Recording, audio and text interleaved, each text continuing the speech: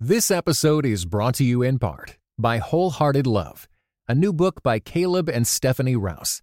Overcome the barriers that hold you back in your relationships with God and with others, and delight in feeling safe, seen, and loved with Wholehearted Love. For more information, go to Tyndale.com.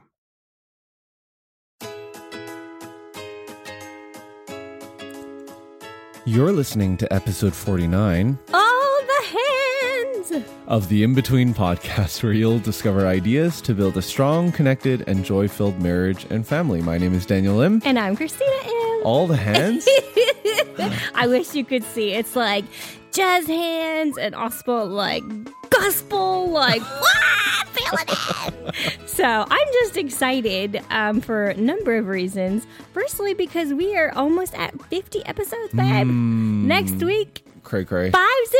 Yeah. Can you believe that? No, because last year we were like, okay, we're just going to do this till the end of the year. Right. And we'll see what happens. Yeah, I still remember when we put out episode 0 out.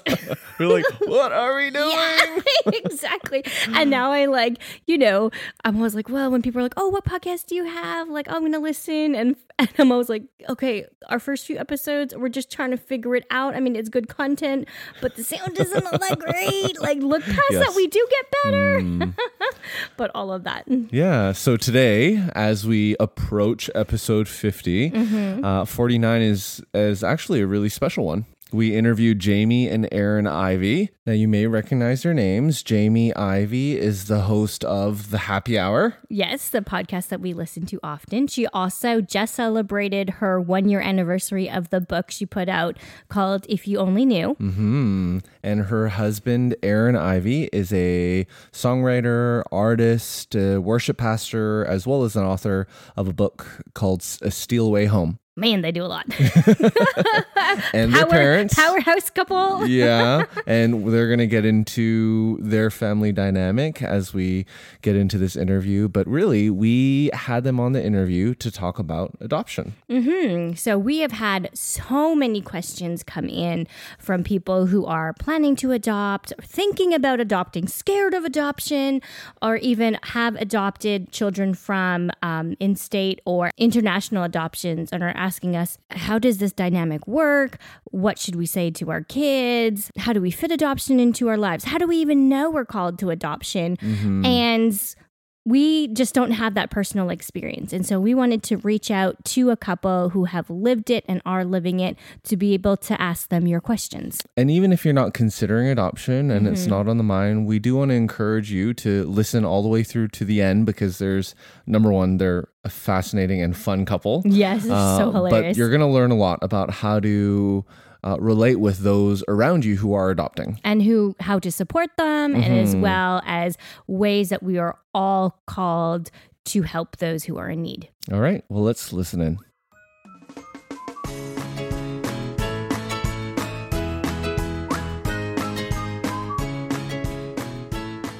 Well, Jamie and Aaron, it's so great to have you guys on. Thanks. Thank you. Man, on this episode, there are so many things that we could have talked about. Could have talked about what you guys do outside of, for your day jobs, quote unquote. Jamie with your podcast, and Aaron with all the things that you do at the church and the books that you have written as well. But we really wanted to hone in on and talk about adoption with y'all. Sounds good. That sounds great. So before we get into the adoption story, we want to play a quick game with y'all called Two Truths and a Lie. So for our listeners who are maybe not aware of the game, so Jamie and Aaron are going to tell us 2 truths and 1 lie about themselves, and Daniel and I are going to do our best to guess which one the lie is. So we'll see. So fun. We'll see how good they are at lying, maybe. Okay. All right, go ahead. All right. Both Jamie and I learned how to play guitar when we were freshmen in college. Oh, okay. Okay. Both of you. Okay. Both Jamie and I ended up with the same exact major at the end of college. At the end of college. All right. What's number 3? Number 3, both Jamie and I were mascots in high school and in college. Have you guys seen that show about mascots? On Netflix? No. Okay, y'all, if this is the truth, and I hope it is, it's amazing. You need to watch this. It's incredible. What's it called? Actually, I it might be on Hulu. I don't really remember, but it's kind of like inside the lives behind the scenes of mascots. Of like That major sounds mascots. incredible. Yeah, like there's the college basketball one, and then there's one like he is in high school and he's kind of the quote unquote like loner, but once he puts on the mascot stuff, he becomes like the most popular person in the high school. So y'all have to check this out. Okay, amazing. so should we go for number 3? What do you think, babe? Sure. I mean, part of the 2 truths and a lie is you could go blatant lie. Right. Which is actually truth. Yes. Or you could switch some details here and there. Right. So which one do you think is the lie? What would you guess? I mean, Jamie looks musical, I guess. I don't know. I know Aaron plays the guitar. All right. I'm going to go, let's go number 1, the lie. Okay, let's do number 1. Number 1. You think it's a lie that both of us learned how to play the guitar in college? I think it would maybe be longer. I think, Aaron, you probably learned how to play guitar in like high school or something like that. So. Or when you were just a baby. Yeah. Okay. Yeah, just out of the womb. Yeah, exactly. Okay, so that was the lie. Oh, no joke. That is totally right. Okay. I learned how to play the guitar in college. That's true. Jamie has never learned how to play the guitar, probably never held a guitar or even attempted. Okay. I will never learn how to play the guitar. So there's that. Right. I tried, and then my fingers started to bleed. I'm like, dude, it's not worth it. Not gonna do it. You're out. Yeah. But we both were mascots. I was a mascot in high school, and Aaron was a mascot in college. Okay, So that is true. What kind of mascots were you guys? I was a Husky, Houston Baptist University Husky. Okay. So Okay. I had a giant dog costume and loved it. It was awesome. And I was a knight. And so I had this like plastic armor that I would wear and this big knight head. And then under the armor was a full on neck to ankle blue onesie suit that you couldn't pay me $1 million to put on right now. But when you're 18, it's awesome. Yes, so that exactly. was me. Okay, 2 quick questions about this because I wondered when we were watching that documentary. 1, do they ever wash the suits? They did not wash the suits at Houston Baptist University right now. I'm Okay. like having flashbacks Yeah. of hockey. Like sweaty helmet? Yeah. Yeah, exactly. Every person sweats in that suit. Oh, yeah, no matter what. You're dancing and It you're is burning nasty. calories. Yep, It's okay. nasty. And number 2, did you have to try out to be the mascot? Yes. Oh, yeah, I did too. It's a very rigorous process. Very rigorous audition process that both of us clearly accomplished. I was actually the only one that tried out. So I got the job by default, but I still did try out. But the hardest thing for me was I was then considered a part of the cheerleading squad, and nothing against anyone listening that was a cheerleader. Right. But I was not a cheerleader. I ran track and played basketball. But if I was the mascot, I could get on the field during the football games, and I love football games. So for me, it was like best seat in the house. And I was technically, still am, the only mascot in the history of HBU that was ejected from a basketball game because What of. did you do? Well, I had this little bit. It was a dog, a husky, big husky, fluffy dog. Then I had this bit where anytime a ref would make a bad call, I would have a water bottle and I would kind of like walk over to him like a dog and then lift up my leg and spray the water bottle on his leg like I was peeing on him for a bad call. And so I did that 10, 15 times in a normal basketball season. But one ref was not having it. And so he's like, you're out of here. You're done. You're a joke. Get out. You're not peeing on me anymore. You know what I mean? Yeah. So I guess these are all the funny stories that we can tell our kids. But like, did you know that mommy and daddy used to be blah, blah, blah? Yeah. And they're like, Exactly. no way, you were once that cool. Yeah. Right. Hey, but good job guessing the lie. Well, detectives in the making. I actually kidding. like that they thought it was a lie because they thought that you, Aaron, were playing the guitar way before that. But they kind of thought I actually learned how to play the guitar. So I feel good about that. Right. You're just giving off those musical vibes, Jamie. Well, that was a great story before kids. So now that we have kids, let's get into sort of the story about that. If you could tell us and our audience, what are the names and ages of your kids and where was each child born? Yes. So our oldest, his name is Caden, and he will be 15 in January. Ooh, teenagers. And then and then we have 2 more teenagers, and then we have our son Amos. Oh, and Caden is our only biological son. Okay. And then we have Amos, who is 13 and was born in Haiti. And then we have our next son, Deacon, who is also 13. He was born in Texas. We adopted him through a domestic adoption. Okay. And then our 4th and final is our daughter, and her name is Story, and she was born in Haiti, and she's 11. So we have a full house of almost all teenagers. Okay. Wow. And y'all are surviving? We are surviving. Barely. Yes. Yeah. All right. So with each of your children, how have you explained, how old were they when you adopted Amos, Deacon, and Story, and how have you explained that to them as they've grown older? Yeah, so Amos came home when he was 4.5. Story came home when she was almost 2. And then Deacon, being a domestic adoption, we actually were there when he was born. And so we have 3 different scenarios, ages, and different things. And so when we were adopting our kids, Amos and Story from Haiti, we actually were in that process for 2.5 years. And during that process, we visited our kids a lot because Haiti is, it's really close to get there. So we could travel there and visit them. So we visited them often during that process. And so when they came home, it was like the end of this super long journey that our whole family had been on. And so adoption, I wouldn't say that there's ever been a moment that anyone in our family, Aaron or I, nor our kids, can remember the time that we sat them down and we're like, hey, we got something to tell you. You're adopted. So it's just been a part of all of our conversations. So every scenario, every conversation has been different, but it's always happened. So with Amos and Story then, when you were visiting them, did they know that you were going to be adopting them? Yeah, the way that it works in Haiti is whenever you start an adoption process, at least it was this way with our kids, whenever you start the adoption process, you are from day one responsible for all of their well-being. You're considered their parent. And so even though there is a wait and a lot of, legal kind of process to bring your kid home, they view you as their parent. The kid views you as your parent. And as a parent, you have instantly become a father or a mother to them.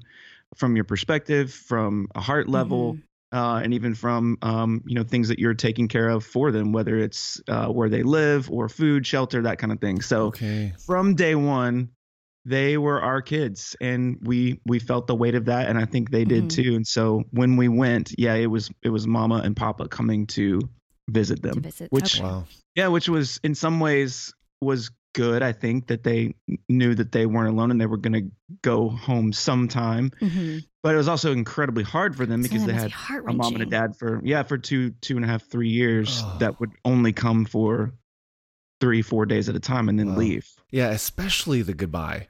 Yeah, I can't even imagine. Like my heart is breaking just thinking about that. Yeah, the goodbyes were the worst. And our daughter, she was younger, and so I don't know that she came home at 23 months. She had no idea. We were just the people that came and visited and hung out with her every once in a while.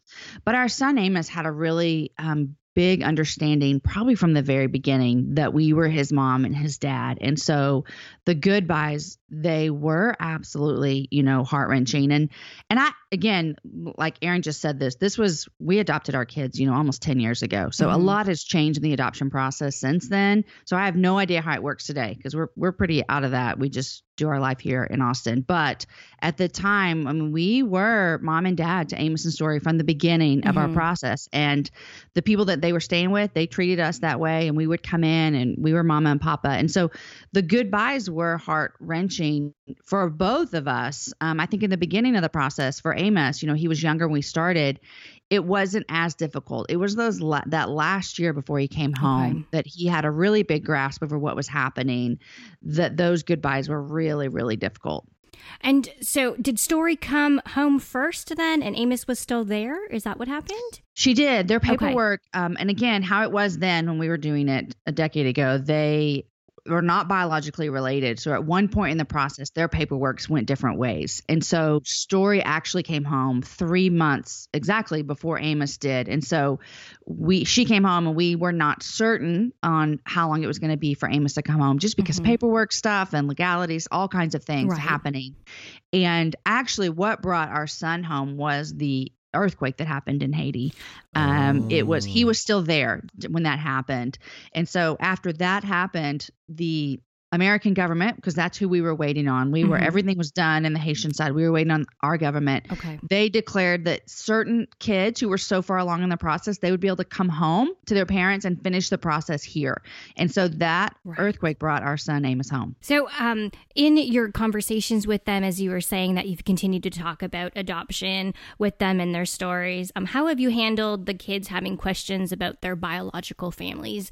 And obviously there's going to be things that you can't answer because you don't know. So how have you handled the questions that you don't know the answers to either? Yeah, we've tried to err on the side of honesty, and then also use honesty in like an age appropriate sort of way. And so more of their stories kind of unfolded to them as they've gotten older and they've had the maturity and, you know, just the age and history to kind of know more about it. So there's nothing that's really hidden from them. They know the story of what happened to their birth father, their birth mom, if we know that information. And then just as they get more curious and they get a little bit older, you know, more of the details of those stories will kind of unfold. But we've tried really hard to take out as much mystery as we possibly can, because for an adoptive kid, mystery is usually the thing that causes a lot of doubt, a lot of fear, a lot of anxiety. And so we've tried to be as honest as we possibly can. And you know, in the stories that we do have information about, or a photograph of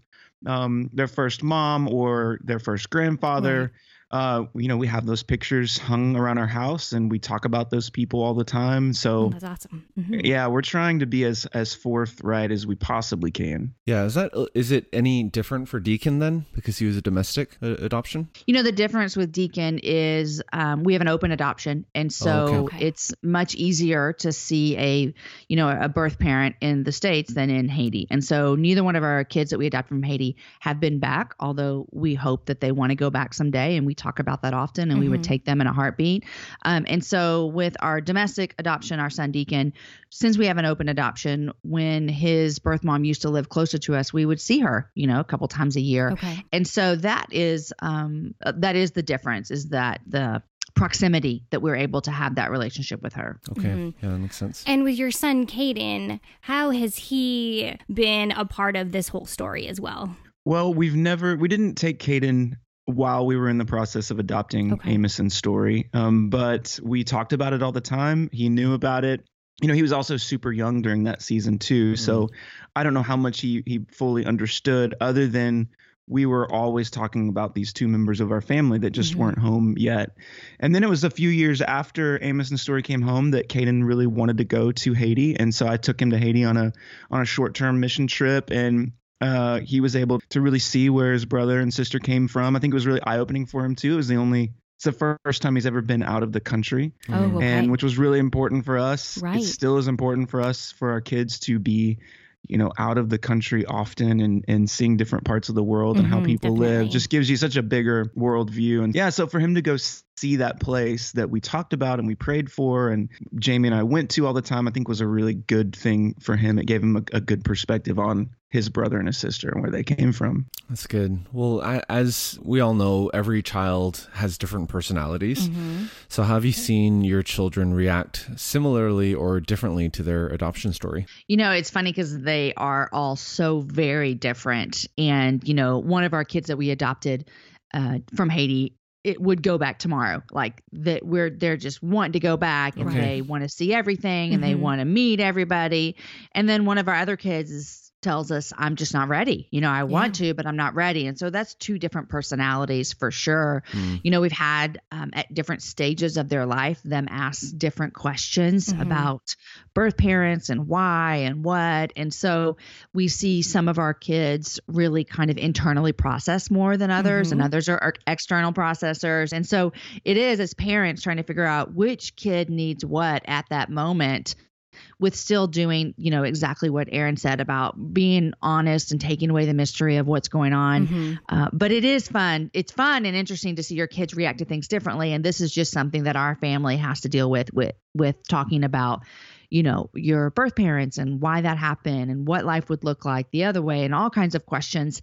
And it is, we do see their personalities come out differently when they ask questions about these things. Mm-hmm. Have you seen like an increase in questions as they've become like 2 of yours are teenagers or 3 of yours are teenagers and 1 is a preteen, as they're trying to, I think we all go through it, sort of a self-discovery and who am I and whatnot. Have you seen an increase in questions as they become teenagers?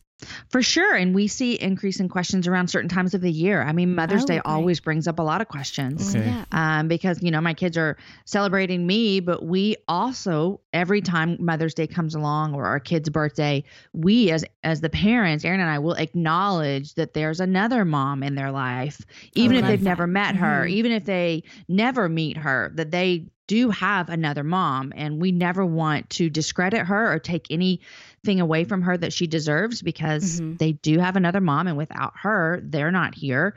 And so that time brings up questions as well for our kids when we take the opportunity to acknowledge their other parents. And I think, just an encouragement if anyone's listening that has kids through adoption, I think one of the fears that parents might have is if we talk about their other parents, if we talk about their first family or their birth parents, they're going to wish they had them and they're not going to love us. And we've seen the exact opposite. We've seen that by giving our kids language to talk about what happened and to give credit to their birth parents and to talk about them and give them value, that it actually brings up something in our kids of they want to honor their birth parents as well, and they feel proud of them. It does bring up a lot more questions. Believe me, we would have less questions if we never talked about adoption or where they came from. Right. But I think that would be easier for us and it would feel good, but I think it would be a detriment to our kids in the long run. And so we're willing to enter into those hard places with them because we see that it brings value not only for their growth now, but even as they get older, and more questions will come up as well as they get older. The wait is over. Find out what happens in the thrilling conclusion of the 12th Dead Sea Squirrels book, Babylon Breakout. Hi, I'm Mike Naraki, co-creator of VeggieTales, voice of Larry the Cucumber, and author of The Dead Sea Squirrels. Get ready for more daring rescues and hilarious jokes as Merle and Pearl and their animal friends embark on a ridiculous mission to bust the kidnapped Gomez family out of Babylon, a Bible-themed amusement park with talking animals. Young readers will love the nutty misadventures of 10-year-old Michael and his friends, and will learn all about biblical life lessons such as forgiveness and friendship. Read all 12 Dead Sea Squirrels books. Available wherever books are sold. Yeah, I love that foresight. And as you've been talking through and even every Mother's Day, and you bring this up and you're making it a constant conversation and just bringing it to the surface rather than burying it down deep inside. I mean, you said it's been a decade, right? A decade since you've last gone through the adoption process. So has your why for adoption changed, or how has it kind of, maybe first outline what that why was and what led you guys to adopt in the first place, and how has that evolved over time? Yeah, I think we've changed a lot. We started adoption. Our youngest son is 13. So, 14 years ago, we started building our family through adoption. And I think at that time, we were young, we were naive. We had never talked about adoption before we got married. And so what happened for us and our family is we were in a church where a lot of families were adopting children from China. And so our eyes were open to the fact that you could adopt children, or this was all new for us. And so that led us down the adoption process. And I think, 13 years ago, we were pretty naive in a good way. I mean, our family was created out of our naivety, I guess. But what we also thought when we started our international adoption is that love can just heal everything. Like we'll just bring these kids home and their trauma will be over and they'll be in a loving home and we'll love them and everything will just be fine. And so that, I don't know if that answers our why, but we looked into we want to give kids a home that don't have a home. And I think that hasn't changed. That's still why we did that. But I think our attitude towards adoption has changed, whereas we love adoption. Our family's built on adoption. We think that adoption is a beautiful redeeming way in kids' lives. We also see a lot of other ways that we can help kids around the world other than adoption. We see a lot of ways that we can help in country so that kids can stay with families instead of having to be adopted. And so I think just we've grown, we've become more mature in this, we've learned more. And so our why for adoption, I wouldn't say it's changed. We wanted to be parents to kids who didn't have parents. But I think our outlook and our ideas about adoption have evolved over the years. Yeah, and what and how we communicate adoption to other people, because we'll have a lot of younger couples come to us and say, hey, what do you think about adoption? We definitely want to adopt. And I think earlier on, we would have been like, well, then you need to do it, figure out how to do it, raise money, pray about where and who and all that kind of stuff. And now I think in a good way, a little bit of maturity and season in our adoption process has helped us really counsel couples a little bit better. Okay. And counsel them in a way of, hey, not every single person or married couple should adopt a child just because there's a desire to. But all of us do have a responsibility and a role to play in caring for the orphan. It might just not always mean adopting them personally. Yeah. Right. So it's changed from we want everybody to adopt children that are in need to we genuinely want everyone to care about orphan care and to do something to be in the fight to provide families and shelter and resources and covering and prayer for not just orphans, but also families that are involved in that place that there would even need to be an orphan, if that makes sense. Yes, it does. That does. And for those of our listeners who, I mean, we have them on both sides, right? Those who have adopted and those who haven't. And for those who haven't, it's interesting as you kind of think about adoption, there are really two sides that you can think through. It's like, oh, it's a me-centered approach. I want more kids, or I can't biologically have kids, so this is the only way that I'm going to have kids. And then there's a whole other side of, oh, look at the need that there is in the world. I need to do something about it. And then there's that other centered approach. So when someone comes to you, now that you guys have really processed and chewed this through and lived it out, how do you respond to both of those sides? I think we start with not an instant kind of reaction to, wow, that's awesome that you want to do it. You totally should. But stepping backward a little bit and going, hey, I know where you're at and what you're thinking through. And what you should really highlight right now is that God is awakening your heart to care for an orphan, to care about the orphan crisis. And so what does that look like? Here's a lot of ways that God is calling us as people to respond to orphan crisis, and helping them walk through that, because somebody's kind of gut reaction that comes from compassion and empathy and even like a Christian kind of worldview, of course, is going to see children that are in need and go, I want to be a solution to that. And so we just want to help people see there's lots of solutions and there's lots of reasons that a mother or a child would be put in that situation in the first place. And so we need lots of different kinds of responses to truly meet the needs of orphan care and mother's care and father's care and family care. There's so many other aspects to it that we just want to make sure people are informed about, and then leave it up to them to discern which direction they need to go in. Yeah. And I think just to add to that, I think one of the things that we're pretty passionate about now when we talk to people who are in the adoption process or they are going to move forward into that process is to really educate and get training. When Aaron and I adopted internationally, we did not, it's just too long of a story to tell, but we ended up not having an agency here stateside. Okay. We didn't really know anyone that had adopted from the country of Haiti.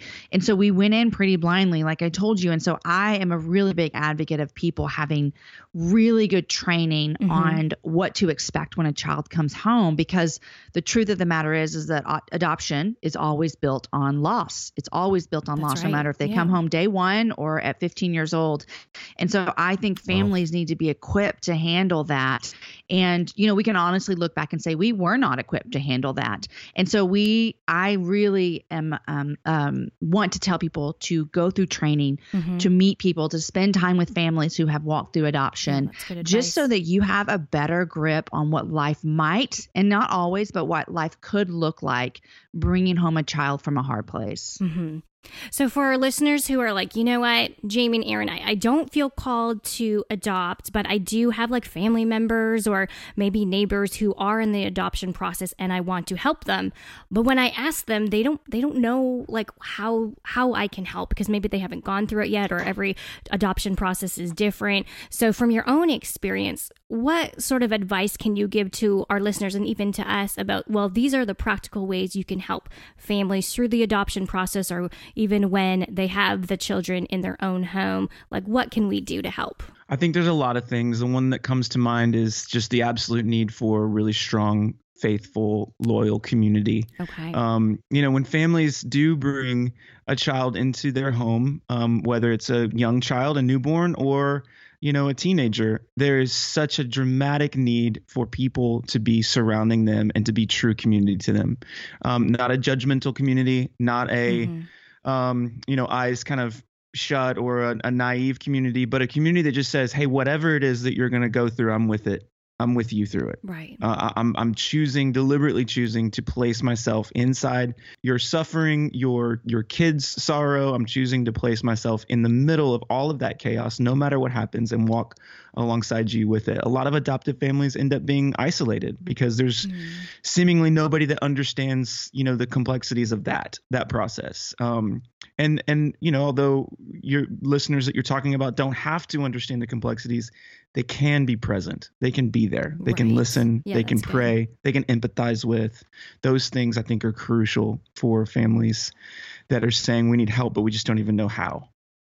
I would say, too, one thing that I think is important when families are walking through the process of adoption is for their community to view that child that they're adopting as a part of their family. And so ask about if they've been matched with a child, ask about that child, ask how that child is doing. If they're waiting to be matched, I mean, it is almost, they use this analogy all the time, which is like you're paper pregnant. So ask how the process is going, really genuinely care about what they're walking through, because I know it's hard to care about something if you don't understand it. And so ask questions, get into their mind about what the process is like. And I think another practical way after a family brings a kid home, for us, after we brought our kids home from Haiti, we really spent a lot of time kind of just laying low in our home and developing family rituals and developing just time with just our family so that our kids, as much as you think that they just show up at your house and they all of a sudden trust you and believe that you're their mom and dad, that's not true. You have to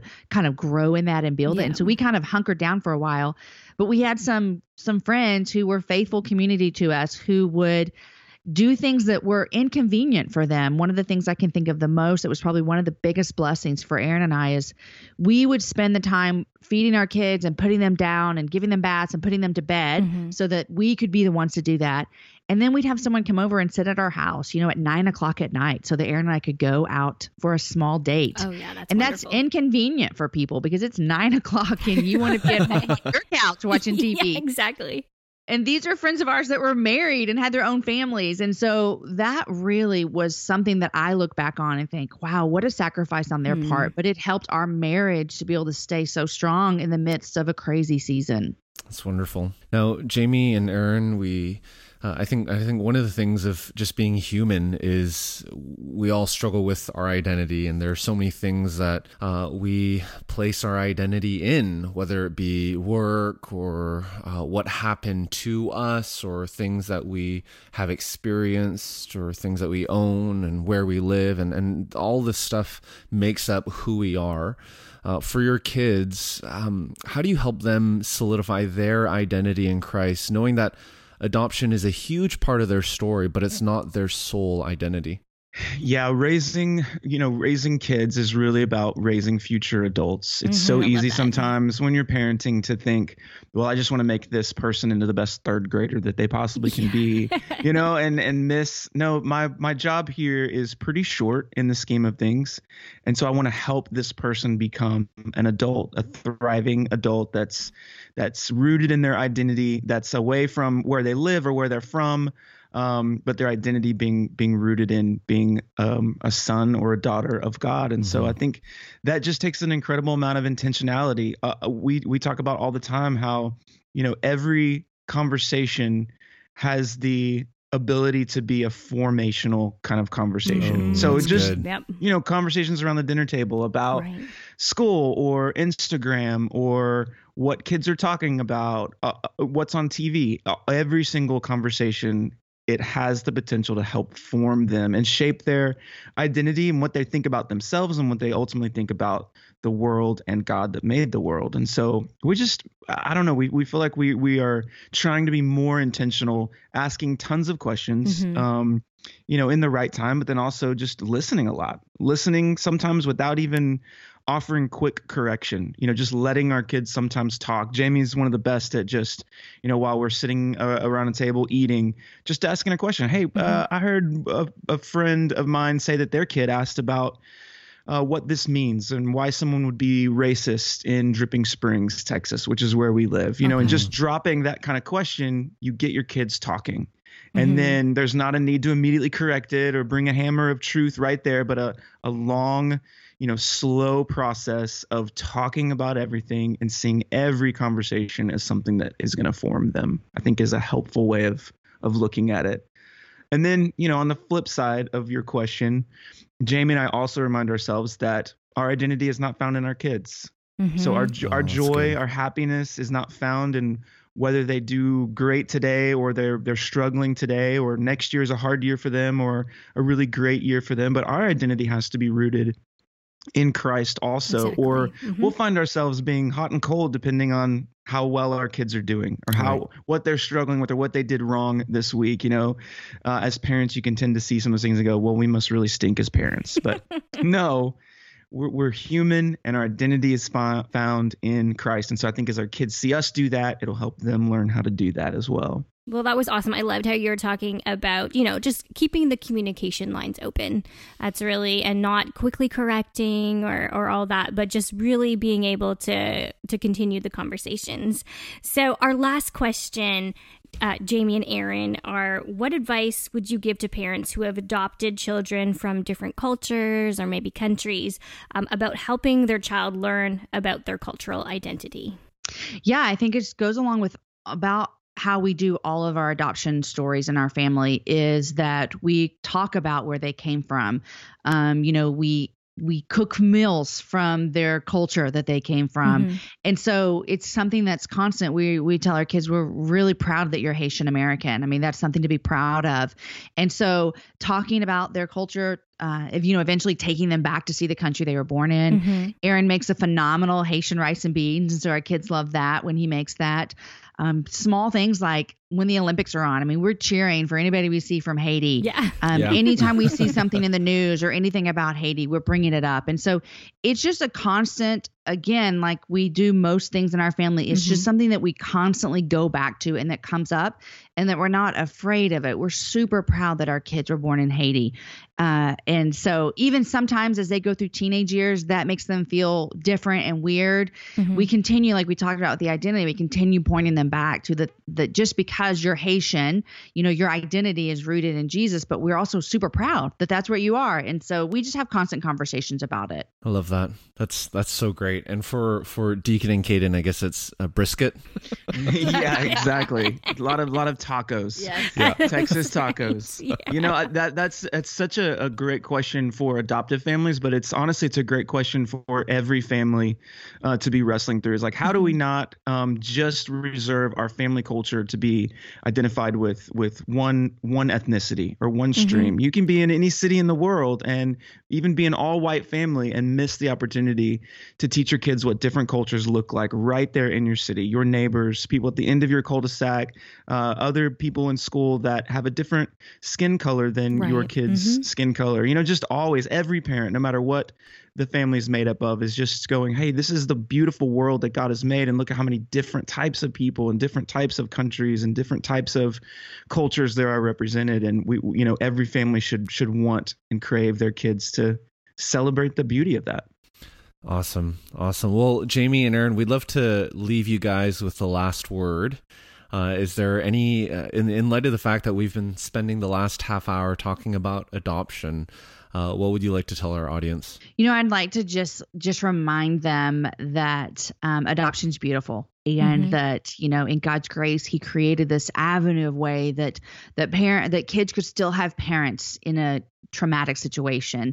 And so I think it's beautiful. I also would love for people to educate themselves about it, and if someone's listening and they're not walking through the adoption process, or they're not ever going to walk through the adoption process, I think it's good to just educate yourself about it anyways, because your kids might be in contact with another kid who's adopted.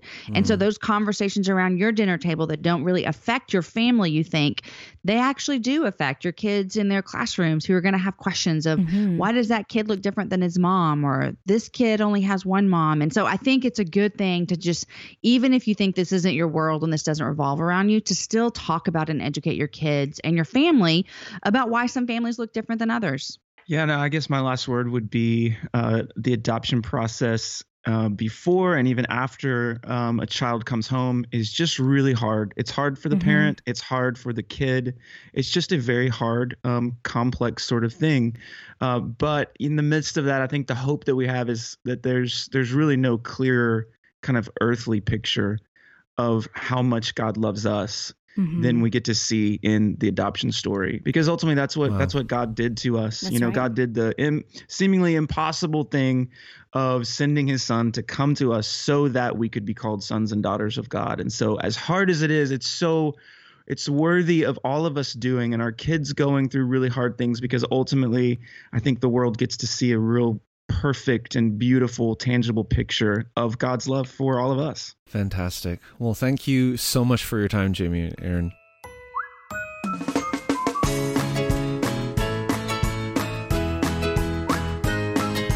Okay, honestly, going back to the beginning of the interview, I couldn't believe that they were both mascots. Both mascots. High school and college. Can you believe that? Oh, man. I'm just imagining them as mascots right now. It's awesome. Yeah, I want to be a mascot. I think I would be a great mascot. Yeah, you would be. But I'm also a germaphobe, though. Yeah, so I don't know if I could do it. If they never wash that thing, I don't think I'm going to be able to do it. I'm just having flashbacks of hockey gear and how nasty and sweaty all that stuff was. The helmets. And that was my equipment. Yeah. That's your sweat droplets, yes. Nobody else's. Awesome. Well, we hope you enjoyed the interview. Be sure to go to inbetween.org/episode 49 for the show notes. And we would just be so honored if you would share this episode with some friends. Yes, exactly. If you know someone who has adopted or is going through the adoption process, please send this episode to them. Show them some love and be like, hey, I'm thinking about you. I heard this episode, and I think you would just be really encouraged by what Jamie and Aaron are saying. Yeah, and it's super easy to do that. You can either text them or email them inbetween.org/episode 49, or depending on your podcasting app, just hit the share button and text or email it to them. And it's as easy as that. Well, Christina, what are we going to talk about next week on episode 50? I know, episode 50! So you may have realized and been like, y'all, you did not talk about the new year at all. You did not say what your goals are setting. You did not say what you're going to do to better yourself, so on and so forth. So this is the episode, folks, that you may have been waiting for. And it's going to blow your mind as how different it is. Yeah, we're going to be talking about a year of grace and gratitude. So be sure to tune in, and we will catch you guys next week. This episode was brought to you in part by the Compelled Podcast, which uses gripping, immersive storytelling to bring Christian testimonies to life. Listen to missionaries, addicts, martyrs, and more who have seen Jesus at work in unbelievable ways. Listen on your podcast app or compelledpodcast.com.